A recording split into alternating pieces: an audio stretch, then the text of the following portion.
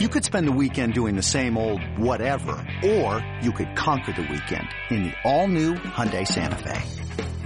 Visit HyundaiUSA.com for more details. Hyundai, there's joy in every journey.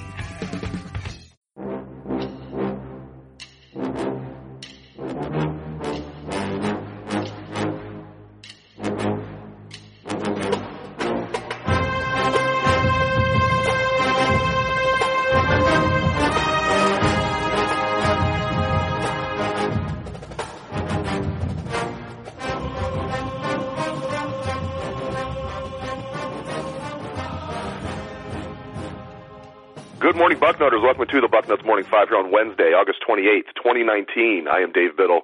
Very happy to be joined by the People's Champ, Matt Baxendell. Before we get started, I want to let everybody out there know if you're not a Bucknuts subscriber, now is a great time to sign up. We have a buy 1 month, get 2 months free deal. So buy 1 month, get a total of 3 months, and this offer is going to end soon. So make sure you take advantage of our buy 1 month, get 2 free months offer while it still lasts. All right, let's get into nuts and bolts backs. Buckeyes kick off the season this Saturday, visiting Florida Atlantic.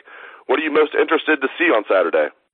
Aside from the fact that it's just Ohio State football for the first time since the Rose Bowl, I think that I'm most interested to see how the linebackers play. I'm most interested to see the defense perform. After last year, I have an extremely high amount of confidence that Ryan Day is going to have an offense that scores a lot of points. I really don't have any concerns on that front. I'm much more concerned to see how the linebackers play in space, because if FAU is cracking off long runs just like last year, then it's time to temper expectations. Whereas if FAU goes out and scores 3 points or something, or the first team offense shuts them out in the first half, I'm going to feel a little bit better. I think that's what we all want to see, is the improvement from the horror show that we had last year on defense.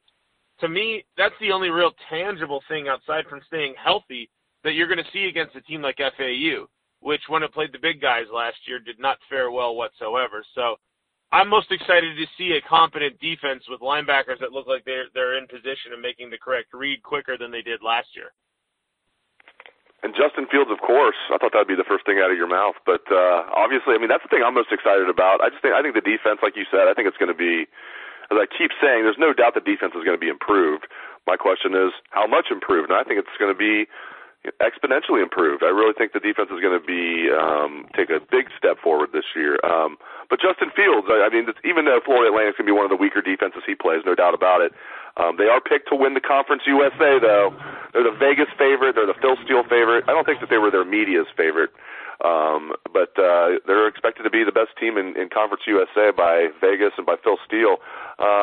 Justin Fields, how excited are you to see him finally suit up this Saturday?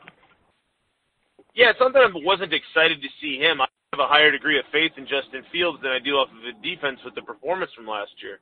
I'm interested to see how good he is right off the bat, because one of the things I've been saying in the bucket and here in the Bucknuts Morning More Than 5 is that I think that Justin Fields is going to have a little bit of an adjustment period.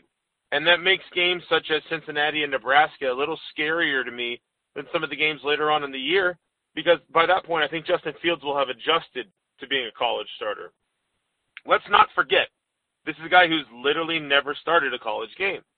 He's a guy who is a world of potential that just didn't get on the field a ton in Georgia that 1 year he was there because he was behind a guy who was a very strong player in his own right.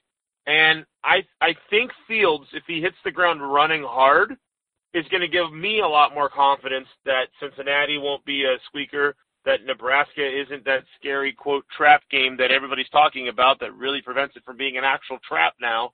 I think Fields, if he has command of the passing game, if he has more than one read before he tucks the ball, those are all really good signs for what we can expect from him this year and expect from him right away. Because I think OSU fans are expecting him to come in to be almost as good as Dwayne Haskins and almost as good of a runner as Braxton Miller, all in the same thing in the first game. And I don't know if that's a realistic expectation. I think it's realistic to expect him to be one of the top 1 or 2 quarterbacks in the conference, but I think that's over the course of the season and by the end of the year. How he is right now, how far he's progressed in spring, that's something I think is going to be fascinating, because if Fields goes out and goes 12 for 14 for 225 yards, 3 touchdowns with no picks passing while running the ball well, we're all going to be like, woohoo, this guy is legit. But he goes, he completes 50% of his passes, throws a pick, fumbles a ball, something, and it doesn't matter because OSU wins 45-21, then we're going to all be a lot more concerned. So there's certainly things you can glean out of this game, and the level of preparedness that Justin Fields has right now to be a starter is going to be one of them. It's just exciting that football is 3 days away. It's just almost surreal. We talk about all this stuff all off season, and it's 3 days away. I mean, it's just so freaking exciting to talk about this stuff. I want to get your thoughts on right tackle. It's not a huge surprise because we saw it play out throughout fall camp where Brandon Bowen was taking first-team reps. But entering camp, that was kind of the biggest question in my mind as far as a position battle. Maybe middle linebacker as well. Tough Borland sees that job relatively early, it seems like. But Brandon Bowen against Nick Petit Ferrer at right tackle, I expected that to be a good battle. Sounds like it was because even though Bowen was named the starter, they still say NPF's going to rotate in, which tells me it had to be a very close battle. If Bowen won in a landslide, it'd be dereliction of duty if they were still getting NPF playing time just for the hell of it. So it sounds like it was a pretty close battle. But still, Bowen won the job. Your thoughts on that and just the O-line as a whole? Well, I think it's a great story. I was at that Maryland game where Brandon Bowen broke his leg, and then he spent the last 2 years essentially trying to rehab back to this point. We thought he might be healthy for last year, and he had to have additional surgeries. This is a guy who could have easily said, that's enough, I'm done, right? This is a guy who went through a lot to get back to this point, but he persevered, and now he's a starting right tackle at Ohio State. He's a massive kid, and I'm excited because when you have a battle like this, it's not one of those ones where you're like, man, the coach is just hoping to find somebody. It's a legit battle as to who is better. And that's a rarity for what we as Buckeye fans are used to at the offensive line and the tackle position. Most years it's, all right, we got 2 tackles. Whew! This year it's like, we have 4 tackles. Our backup tackles are Josh Olabi and NPF. You have to feel pretty good about those 2 playing significant minutes based on everything we've seen from them. Olabi played great in the Rose Bowl. He just happened to be behind Thayer Munford, who the staff is obviously extraordinarily high on. And then you've got a guy in NPF who's clearly on the cusp of being able to be a pretty darn good player. And he just was beaten out because Bowen was just a little bit better. I don't remember the last time Ohio State was legitimately too deep at tackle. I don't even want to guess because even back in the day whenever, like in 2006, OSU ran their second line out at Texas and it was a big deal, right? There wasn't really a second set of tackles. That was still the Bowman era where you had a lot of interchangeable parts. This is such a deep O-line. It is the deepest O-line that I can remember at Ohio State this century.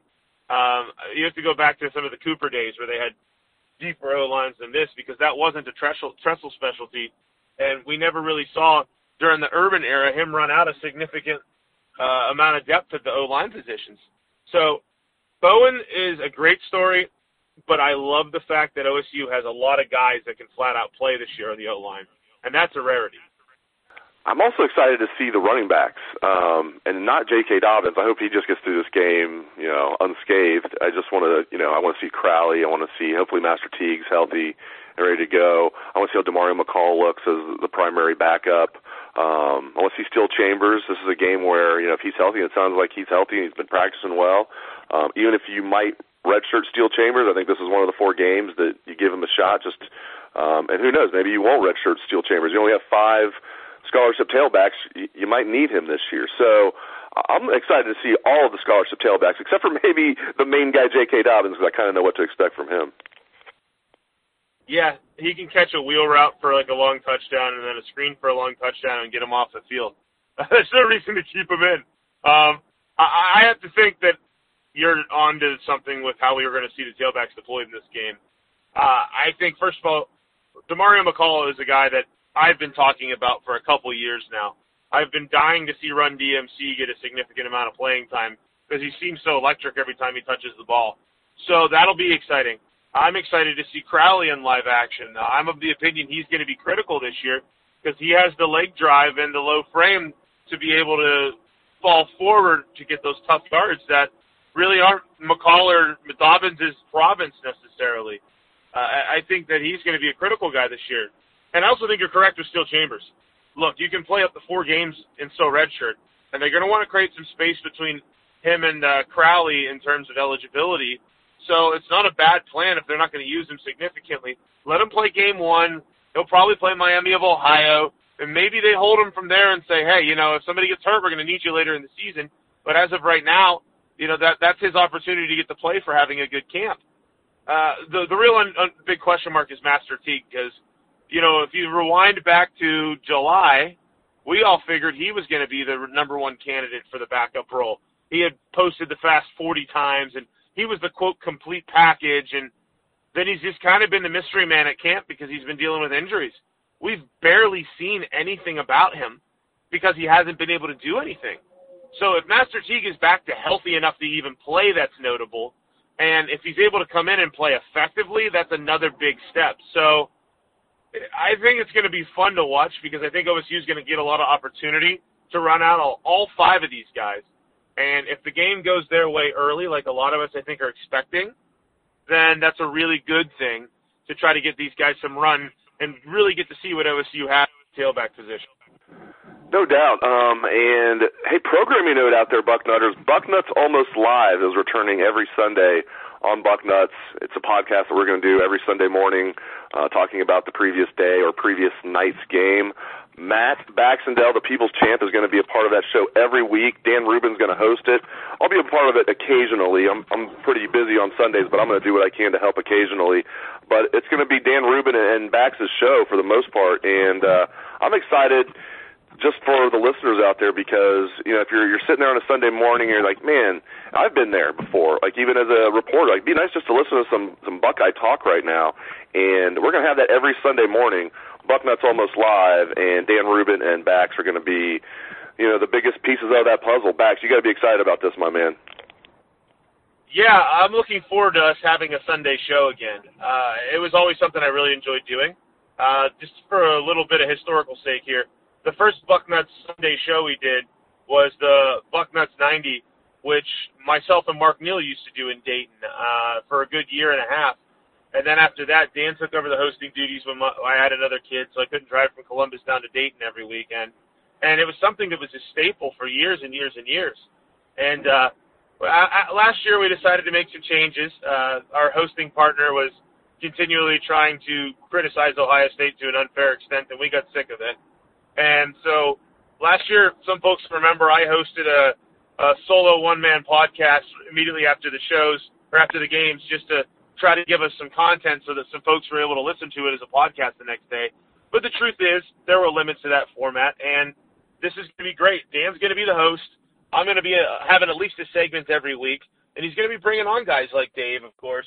He'll be bringing on the Bills, that group, Pat Murphy. You're going to see all of them guest in at some point or another. And while I won't be co-hosting necessarily, this will be Dan's show. I'll certainly be on every week, and it'll be nice to go back to having a Bucknuts radio product on Sunday, because that's something we've done forever, and I'm excited we were able to make it work this year. I think it'll be a lot of fun. I have fond memories of it. That was the show where my audio got picked up by College Game Day discussing JT Barrett a couple of years ago after the Oklahoma game. So it's been a fun platform for all of us, and I think it's going to provide a lot of fun for all the Bucknuts listeners out there. So I hope everybody's excited as much as I am about it, and it'll be one of the many new things that are going to be coming along during the season here that we've got planned for everybody. So tune in. Yeah, we're not wasting any time. First show is this Sunday after the Florida Atlantic game, the day after the Florida Atlantic game. So tune in to Bucknuts Almost Live this Sunday. Great insights, as always, from the People's Champ, Matt Baxendell. Thank you very much, Bax, and thanks to our listeners out there for tuning in to the show. I appreciate it. Hope everyone has a great day. Let's hear that Buckeye swag, best damn band in the land.